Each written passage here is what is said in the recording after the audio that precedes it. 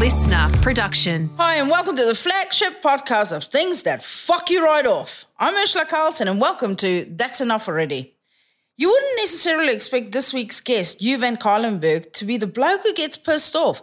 Quite the opposite, actually, given that he is the face of the Resilience Project. Chances are you've come across his work in the mental health and well-being space because he's such a great communicator and thinker. But in this podcast, we get to see a different side of you. In this chat, we talk about the similarities between the work he does talking to audiences about resilience and performing stand-up comedy. And we talk a lot about Tom. Who's Tom? Well, let's just say you and I tag team him on different nights out. We'll explain more later. Get the latest on Hugh's work at Hugh Van Cuylenburg. I'm not going to spell that out. You can look at the description of this episode, okay? And please enjoy our chat. Presenting Hugh Van Cuylenburg. That's quite enough. Just shut your mouth. I don't give a stuff. It shush, please. Yes, I can hear, but I don't care. That's enough already. Shut up. Oh, shush. Everyone that I say I'm going to chat to you on the podcast, everyone wants to know the same thing. I'm sure you're sick to death of answering this question, but I'm going to ask it anyway. Say your surname, mate. It's the most commonly asked question I get asked by an absolute mole. So it's Van Cuylenburg. If the world was a different place, right? Like everything lined up different. For me, for you, the countries that we're born in, the paths that our parents took, and you and I ended up locking eyes over a crowded room, falling in love and you proposing on a beach in Fiji, I'm assuming. Who wouldn't? You're on your knees in the sand and you go, will you marry me? I go, I can't, because I can't be spelling my name and my fucking surname for the rest of my life. And I would, being as in love with you as I would be understanding of that. I'd be empathetic and I'd say, I get it. I want you to meet someone who's got an easy-to-spell surname. See, right there, you had the opportunity. Why did you ruin our love? Like, you had the opportunity on your knees in the sand in Fiji to go, I will take your surname. Oh, well, yeah, we could do that. But you didn't, did you? No, you turned your fucking back on our love and now I'm raising the kids by myself. Oh, I can't believe I didn't think to take your surname. My first thing was to flee. Yeah. I mean, this says a lot about our relationship. My mum was right about you. Have we started as a podcast? We have the same tour manager. I love Tom. Yeah. So I weirdly feel like I've known you for years because everything we do, he goes, you likes this too, or you does this. I feel like he's sort of the middle child between you and me, you know? Yeah, I feel like I know you very well. In fact, you know how like people say it's like a courteous thing or it's like a figure of speech to go, oh, I've heard all about you. I have absolutely heard all about. I hear everything. Same. And I really like you a lot from what I hear. Same. Because Tom goes, you and you are actually very similar. And then he'll tell me stuff and I'm like, what does you say about this? So that surprised me. For some reason I thought Tom wouldn't talk about me to you. I don't know why, but that makes me feel very good. I'm happy he talks about me. Everything. Like from the stuff that you like. And you and I have had the same little fuck up on stage. Because I take antihistamine because I suffer from allergies, something terrible. But I also take a temazepam every now and again because I struggle to sleep. Have you done that too? Oh, and my God. I'm taking a temazepam, which is a sleeping tablet for those playing at home. And then about an hour before going on stage, just so that the allergies won't kick in. And I walked out on stage and I was like, Jesus, I feel so relaxed. And then I realised I've taken the wrong thing. Oh, my gosh. Oh, I did exactly the same thing at the convention centre in Melbourne, and I've never panicked so much. I got the calming feeling, but I knew I'd taken it just before I went on stage, and I went, oh, I'm in trouble here. I'm really in trouble here. It was just, oh, my God. Yeah, I can't believe someone else has done that, taking a sleeping tablet before going on stage. Well, they're the same size. It's like they need to colour code it for us. And especially the older I get, like I can't see the back of that because I take it out of the boxes and I've just got it in a little Ziploc bag, you see. But then when I'm backstage, I'm not going to go look for the reading glasses so I can see what I'm taking. I'm like, this little one is the antihistamine, but the little one is also the temazepam. It's also the sleeping tablet. Yeah, totally. But my God, so awesome. You must be like, Like, how do you, I know this is your podcast, you should be asking the questions, but do you just, like, do you pinch yourself sometimes when you, like, 30,000 people come to see the comedy festival, or is it are you kind of used to that? No, now? I was having this discussion last week with another friend, another comic. I said, every time I walk out on stage, I'm amazed that there are people in the room. And I want to ask them, how did you, and I still, every night I go, who's seen me before? Who's not seen me before? And I want to go, why are you here? How did you hear? Because in the beginning, when I just started, and I've been playing like a 20-seater or 60-seater, I watch the sales every day.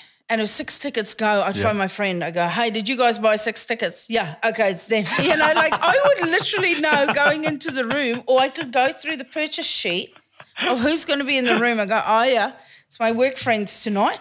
And I could space it out. Like if my friends go, we'll come on Friday night, I go, no. My friend's work is coming on Friday. You guys have to come on Saturday. I don't have any. So I would sort of pace it out. But now it's like the tickets go on sale, people buy the tickets, and I'm like, who are these people?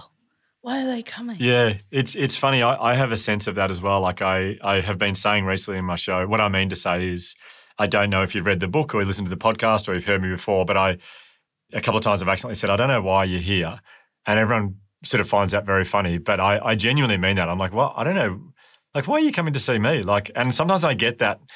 I mean, you probably don't get that now, but I still get self-doubt before I go on stage of like I often am telling myself, and Tom, if you're listening, it's okay. You don't need to do anything with this. I've got this all in my head. But like, and just remind everyone, Tom's the guy. But I don't know what you call Tom. Is he like what's his official role? Yeah. Tour manager, right? Yeah, he's our I tour just manager. call when I'm on stage, I go 6'4" fuckwit standing off to the side. But on paper, I go, he's my tour manager.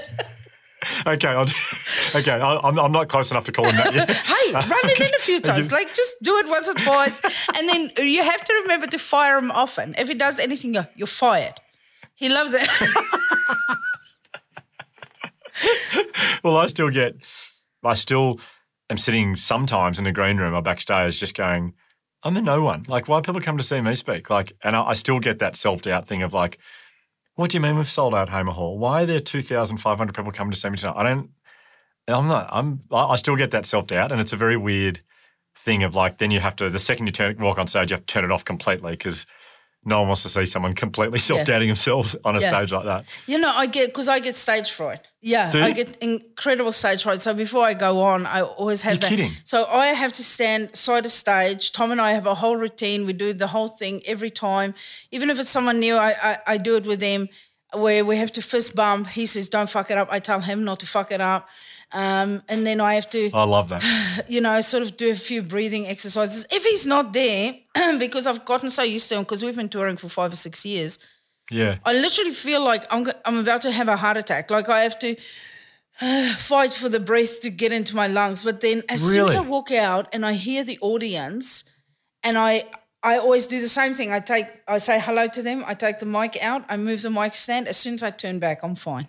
Wow. Isn't that amazing? But no one would ever, that would surprise people so much to know that you get that before you walk on stage. Side of stage, every night I'm like, why am I doing this shit? I have options. I should go back to my day job. Every night still. I mean, realistically, I can't. My attitude stinks so much, I could not work back in the office environment. I know exactly what you mean. Of like, I get moments of going, sometimes I go, why the fuck am I don't have to do this. I could be at home with my kids right now. Like, I do sit there going, what the fuck am I doing this for? Like, I do not have to do this. And here I am and it's so funny saying about Tom. Like, so the other night at Hamer Hall, it just, the whole build up to it, I don't know why, everyone made a bit of myself included, made quite a big deal about it. It is a big deal. Like, that's why. Well, yeah. And so before we were on stage, I was just about to go and I turned to Tom, he's standing next to me, and my intro music was playing. I said to him, I never get nervous. I said, I'm so fucking nervous. And I said it to him, waiting for him to go, like, you've got this, mate, come on. And he goes, oh, fuck, so am I.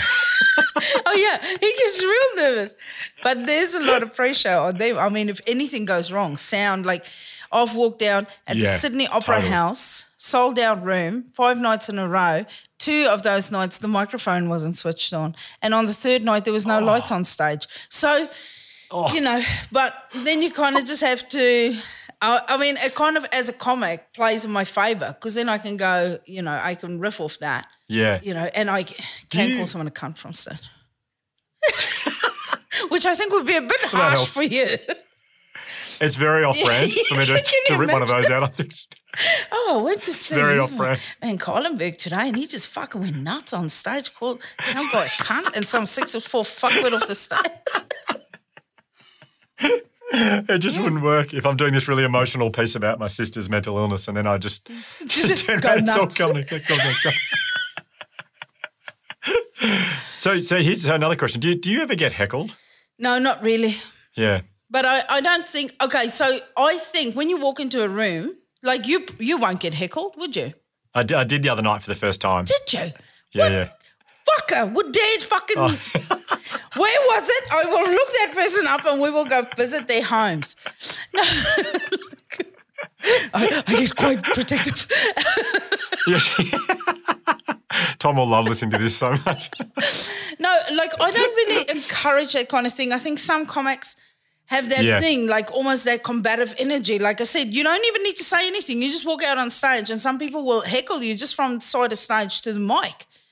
I've seen it, like happen time and time again with the same comic. And I'm like, he must have that vibe that says, bring it, you know. Yes. Whereas I totally. don't have that energy. And I even say to them, I go, I won't, because I don't pick on my audience. And I say that to them. Yeah. The only interaction I expect from them is to make noise. Yeah. You know, like I'll say make some noise or make some, but it's very rare for me to talk to anyone individually.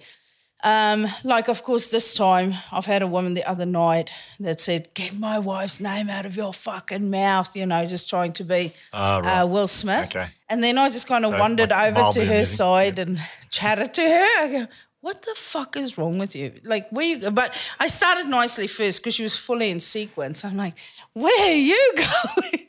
Like, and then we were just chatting. But she was blind drunk. Right. And then but it took them a while to get the light on her. So as soon as the light went on her, I went, kill it, kill it, kill it, kill it. And then the light went off slowly. I went, no, I don't mean the light. You know, and that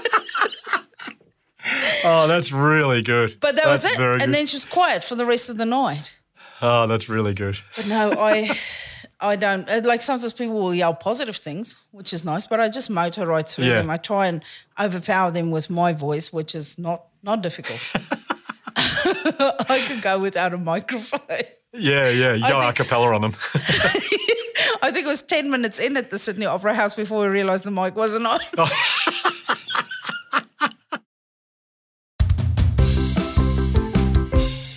Let me ask you something. Like, you know, you're all about how people, you know, mental health and people should be happier and blah, blah, blah.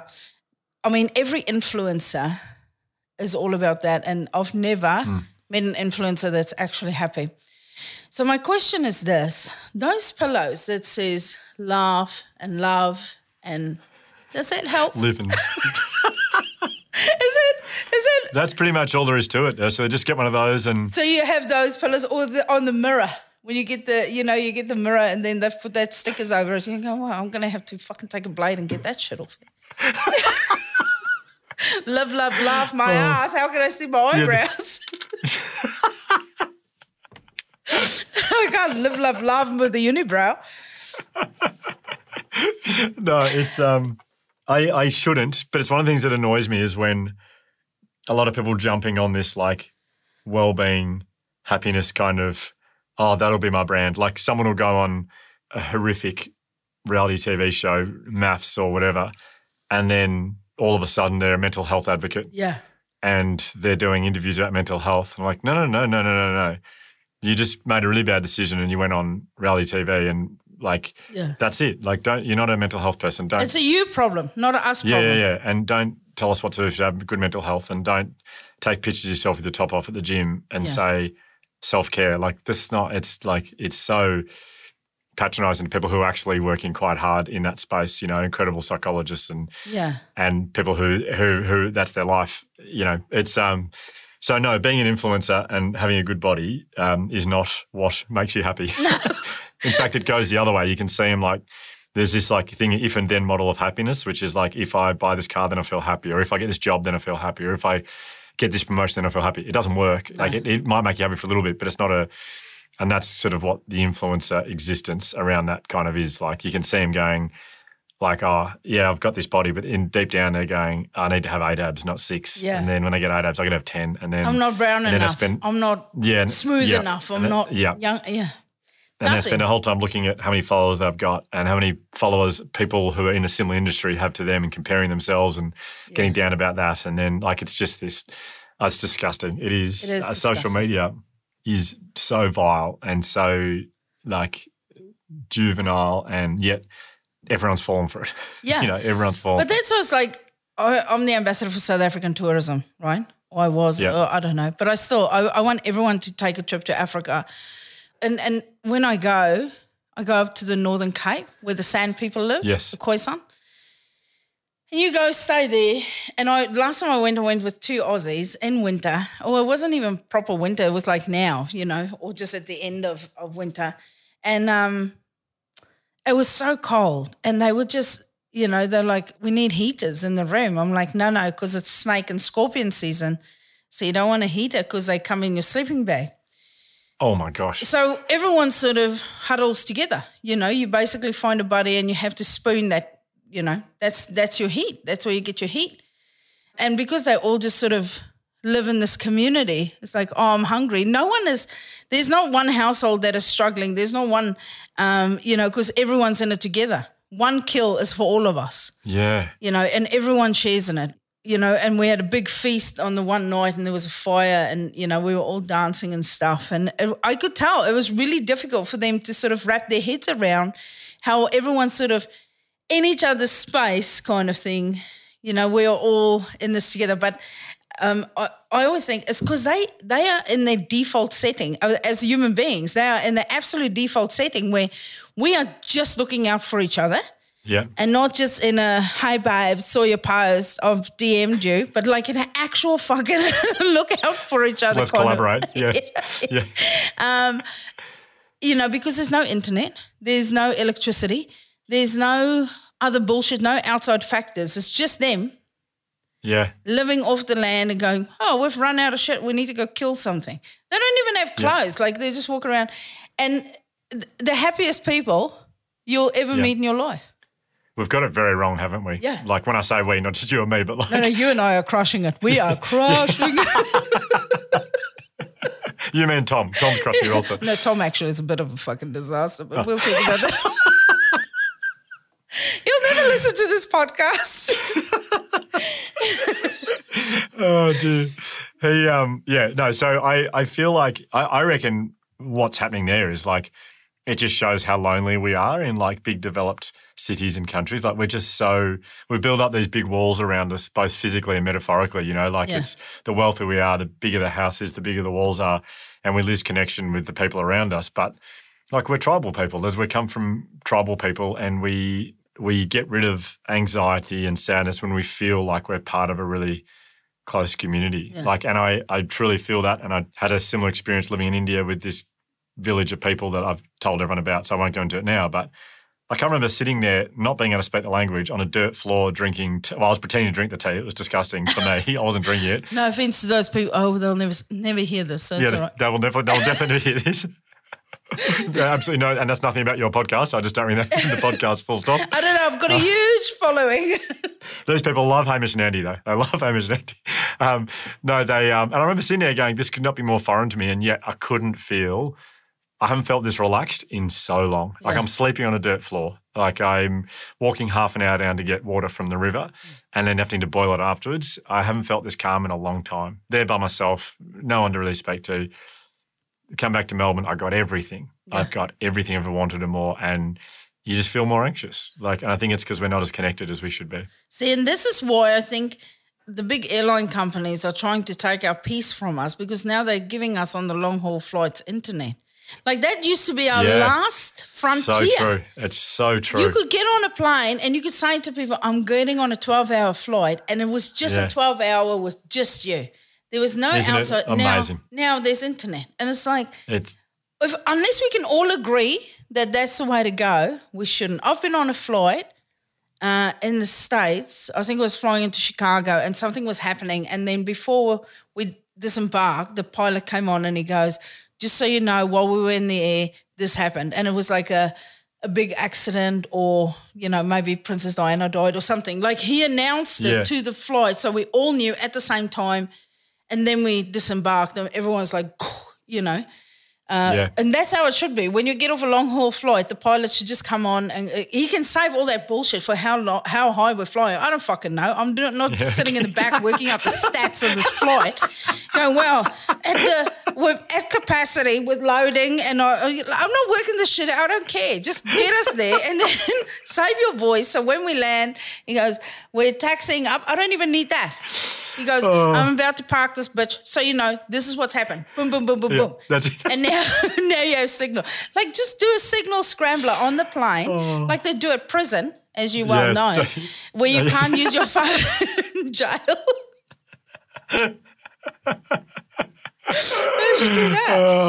I love that so much. I'd love one day in my life to have a South African pilot just say, I'm about to land this bitch. Yeah. Just in the way exactly how you said it. Handbrake, turn it into the gate. Yeah. Get sideways. Yeah. Okay, let me ask you, what shits you to absolute fucking death about other people? Oh, I actually had so many coming into this chat, but we've laughed so much I've kind of calmed down a bit. I remember there was a guy on a flight from Launceston the other day. It's a 50-minute flight.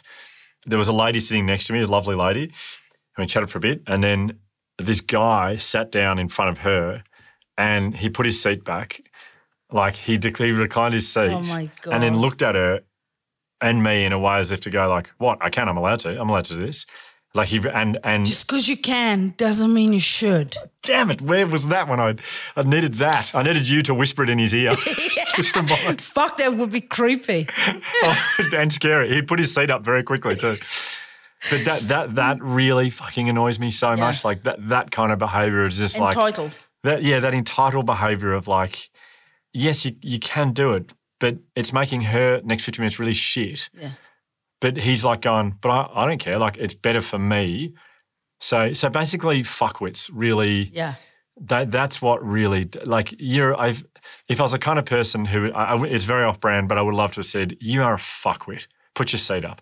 Yeah. But it's probably not good for my brand. Maybe it is good for my brand. If it was you, then the lady, then me, I'd be whispering, you are being a total fucking cunt right now. No, you know what I've discovered? When you get on a plane, and I learned this years ago traveling through the States quite a lot on those, budget airlines, you get a can of Coke, keep it sealed. That can fits nicely over your kneecap, right? And then you put it in lengthwise, and then you squeeze it with your knee right into their back. So, because there's no, like, it's just pillow, it's just cushion. There's no, so you can squeeze it right down the bottom, in the bottom of the back, right in there, and you see they'll look around a lot, but it looks like you're doing nothing. It's just your knee. And I have to do the can because my legs are too short, but also that can really fucking gets them in there, and then they keep sitting up, and eventually they'll ask to be moved. And then you drink your Coke and you have a relaxing flight. You've got that completely sorted.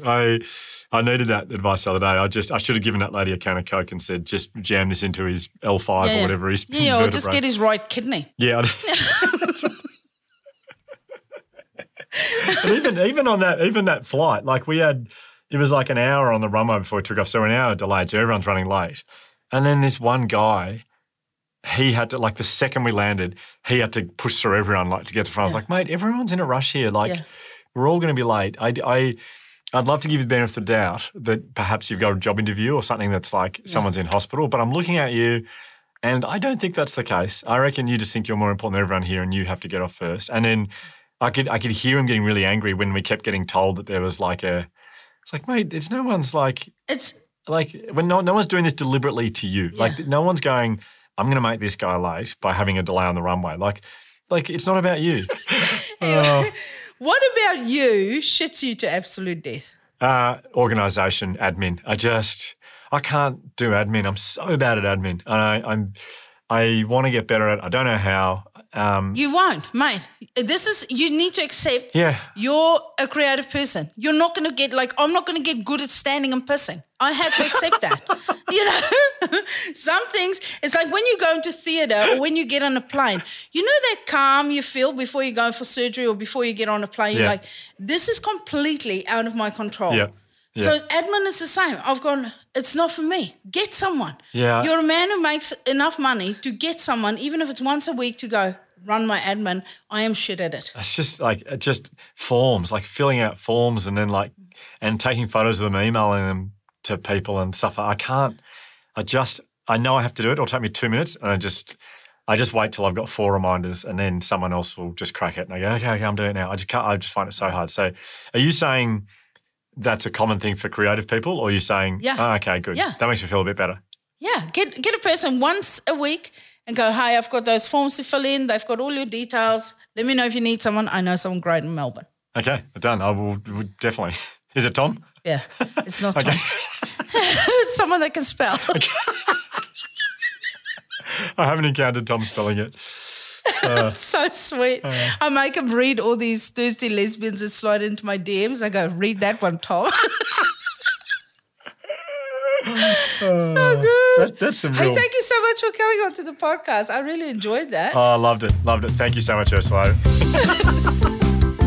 Thanks for listening to this episode of That's Enough Already, hosted by me, Ursula Carlson, and produced by the young and effervescent James Blake. The supervising producer was Nick McClure, and special thanks to Ella Leaf and Beck Sutherland, who are both currently getting pedicures. If you like this episode, please remember to subscribe and share with a friend. Listener.